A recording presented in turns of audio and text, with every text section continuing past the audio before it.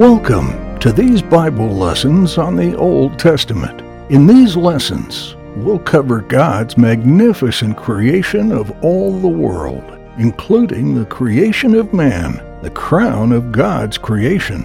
We'll follow with the sad fall of man in paradise and the consequences this brought to the world.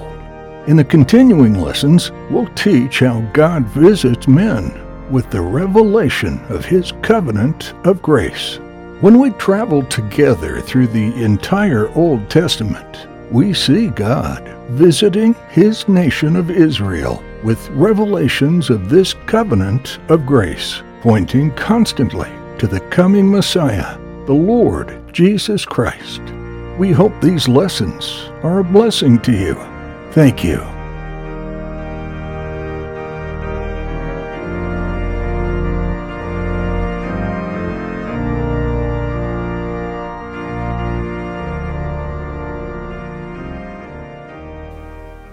Welcome to Lesson 6 in our Old Testament Bible History series.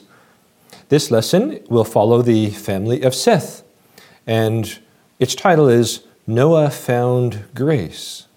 You can follow along in your Bible for this story in Genesis 5 and the first part of Genesis 6, up till verse 8. It would be a good idea to follow along in your Bible because the family of Cain and the family of Seth have many different names that are very similar, and it's easy to get them confused. Before we begin, I have a question for you. What type of wild animal is found in the part of the world where you're from? Where I'm from, it's a grizzly bear.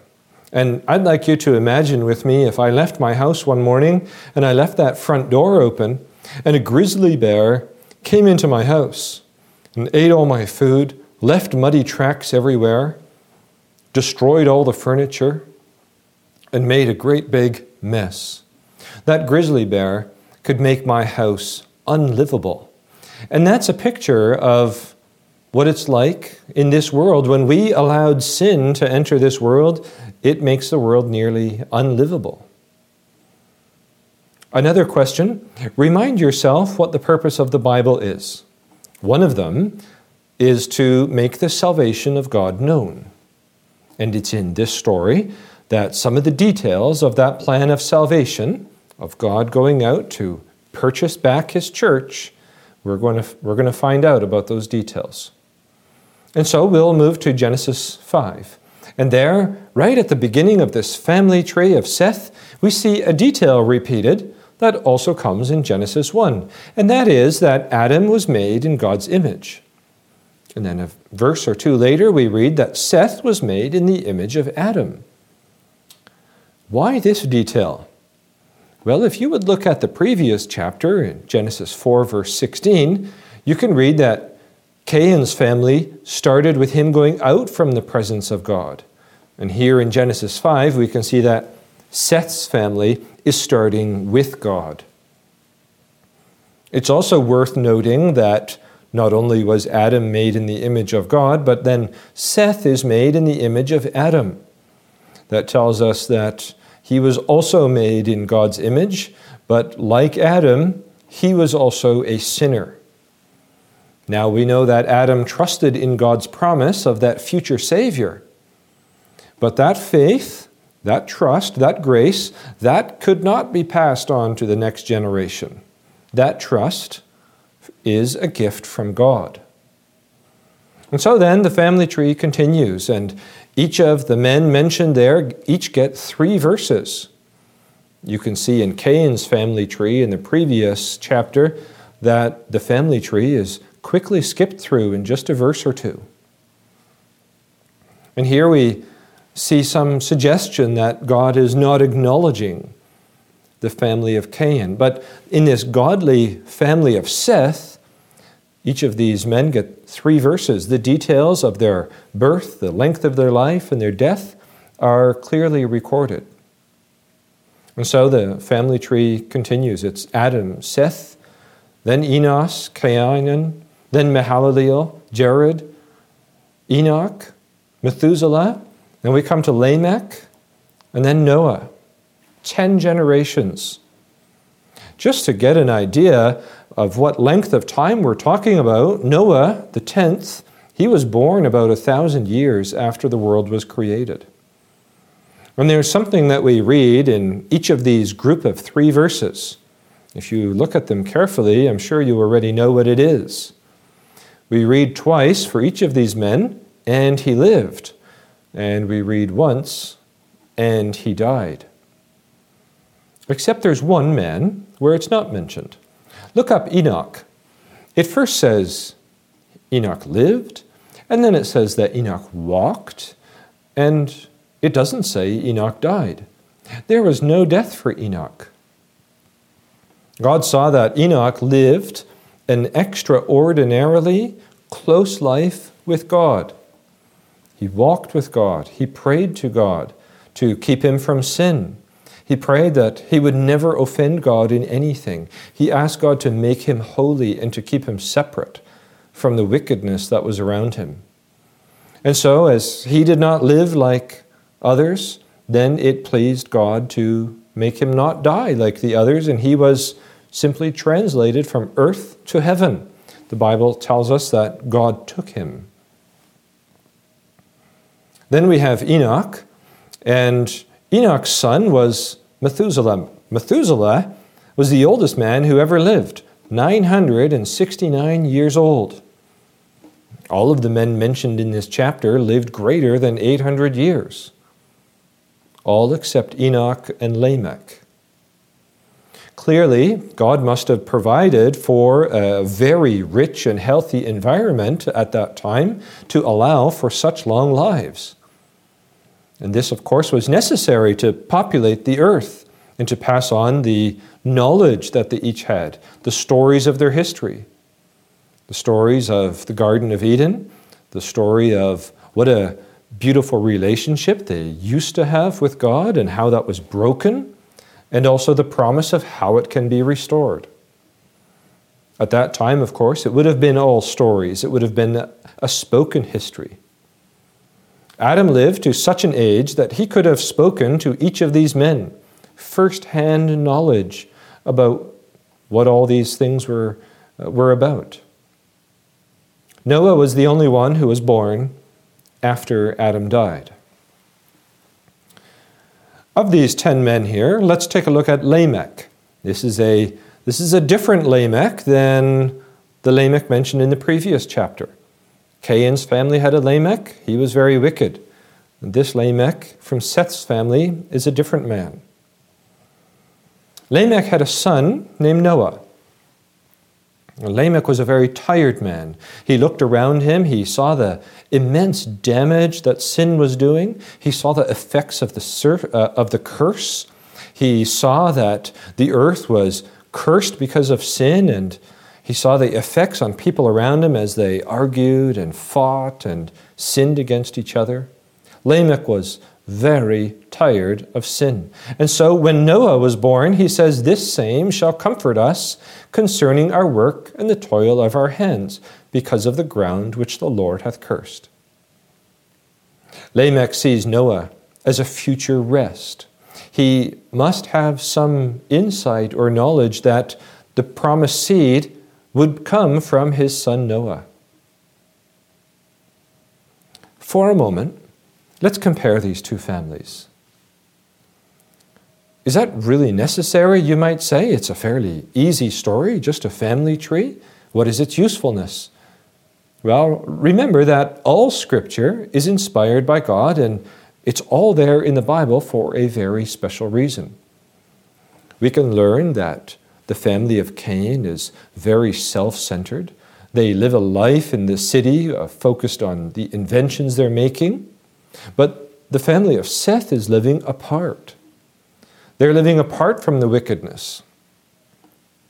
You can see this in the names of Seth's family.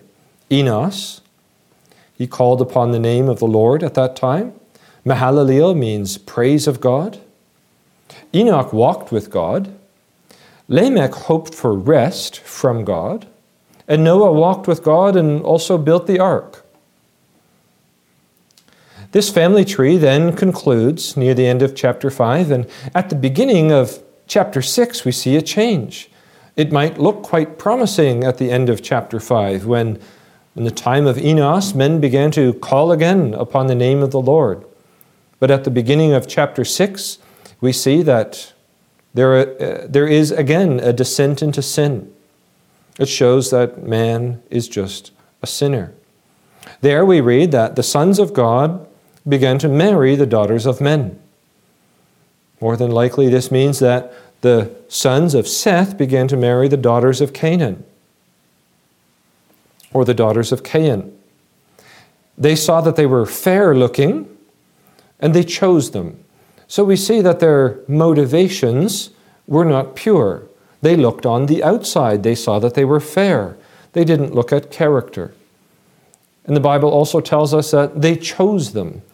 So there's no suggestion that they were seeking the Lord for help about who to choose as a wife. And so what was the result of this sin of the sons of God marrying the daughters of men? Well, the two families of Seth and Cain began to resemble each other more and more. Or really, we should say that the family of Seth began to resemble the family of Cain. And so that means they became more wicked. They turned away from God. They didn't seek Him anymore. They turned their back on God. They had few thoughts about Him. They loved themselves rather than God. The Bible tells us that there were giants in the land in those days. Large in size? Probably yes. But certainly large in an evil character. They were known for a very evil reputation. Psalm 14 could have easily been written at this time. We read there in verse 3 that they are all gone aside. They are all together become filthy. There is none that doeth good, no, not one. The word filthy here means wicked. And so God had to then clean that earth of that wickedness, because He looked at man and He saw that their hearts and their imaginations, all of their thoughts, were always bent to evil, always. They were born in sin. That sin was in them. It was in their character. It was in their bones. They were stained with sin. You and I were also born with that original sin. And so God sees this, and He is offended at the wickedness that is breaking out in the world. He sees that they were very evil, that the evil was very strong and intense. The Bible tells us that it was great in the earth, and that every imagination from their heart was only evil continually. So it shows that it infected everything all the time. And then we read that God repented of this, and that it grieved Him at His heart that He had made man. So does God repent? Was He really sorry and He regretted what He had done? Well, we know that God's character does not change. What God says He will do it for sure. When God says He will do something, that will happen. He will not repent in a way that we would repent. Here, the word repent means that He's changing His purpose. God always meant to punish sin. God is perfect. His character, His desires, His plans, they're all perfect. So from our side, it looks like God changed His purpose, but from God's side, His purpose to punish sin was always the same. Before the world was even made, God's plan for this world was laid out perfectly. God is never surprised by anything we can do. When God changes His purpose, that's what it looks like from our side, not from God's side. God reveals Himself here as a judge of sin. And so He's going to destroy this wicked world. This wickedness has gotten so bad that it actually cannot get any worse, because before the flood came, there was only one family left that feared the Lord. All of them are filthy. But only one family, it says, but Noah found grace in the eyes of the Lord. Grace is not a random thing. Rather, Noah was looking for that grace. He knew he needed the Lord, and so he prayed. He was looking for that grace from God. What is grace? Grace is getting the opposite of what we deserve. And so Noah was a sinner. He deserved punishment, and he received the opposite. He actually received salvation. He found grace. Noah trusted God. Noah was sincere and honest before God. He was truthful, and he served God. He walked with God. He walked with God when the rest of the world walked against God. And so we have here that God comes and he's going to use Noah to complete his plan of salvation. And we're going to find in our next story that Noah is saved so that this world can get a new beginning. So this is God. He saves the righteous. He destroys the ungodly. That's one of the things God does. And so what is the connection for us today? What is the message of this family tree for you and I? Well, we can see that God is just and righteous. He is not going to overlook sin and to just allow it to carry on. He is perfect and he must punish it. The next thing we read is that God is long-suffering. In 1 Peter 3, verse 20, we read the following text. It says there that the long-suffering of God waited in the days of Noah. And so it's connected with the patience of God. It's connected with kindness and mercy. It's especially connected with God being patient with a sinner and slow to punish them. About God being slow to anger.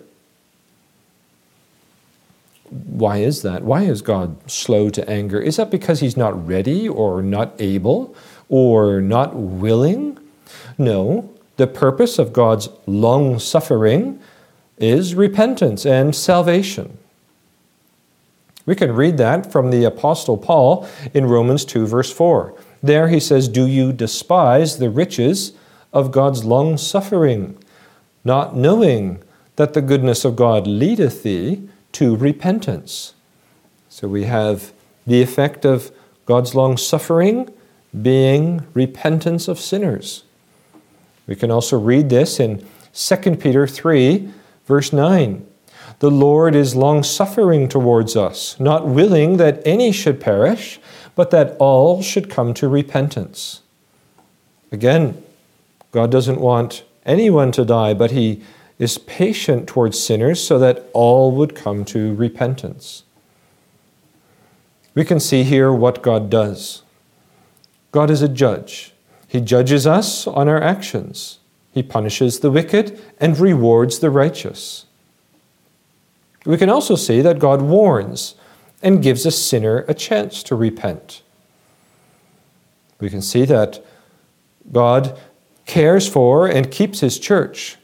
God always has a people that love him and that God loves. God will always care for his church and preserve it. We can see that God always does his purpose, his will, or his aim. And that purpose, or will, or aim is especially that he will deliver his people. A hard word for that act of delivering his people from sin is redemption. And there the picture is of someone who has lost a possession and they are going out to pay a price to get that possession back. And so here we see that, in conclusion, in this lesson we have seen that Adam, through his rebellion, has allowed sin to enter. We have seen that God has allowed sin to grow, to show just how terrible it is. And we've also seen that God is saving one man and his family, Noah, in order to provide the world with a new beginning. What I would like you to do is to reread this family tree of Seth. And after that, to read the Gospel of Luke chapter 3. And towards the end of Luke 3, look for the names that are in the family tree of Seth. And you can see that the family tree of Seth is also in the family tree of the Lord Jesus. The Lord Jesus is a far-off grandson of Seth, that promised seed who would be born. In our next lesson, we're going to see the judgment of the world through the flood and the salvation of one family through that judgment.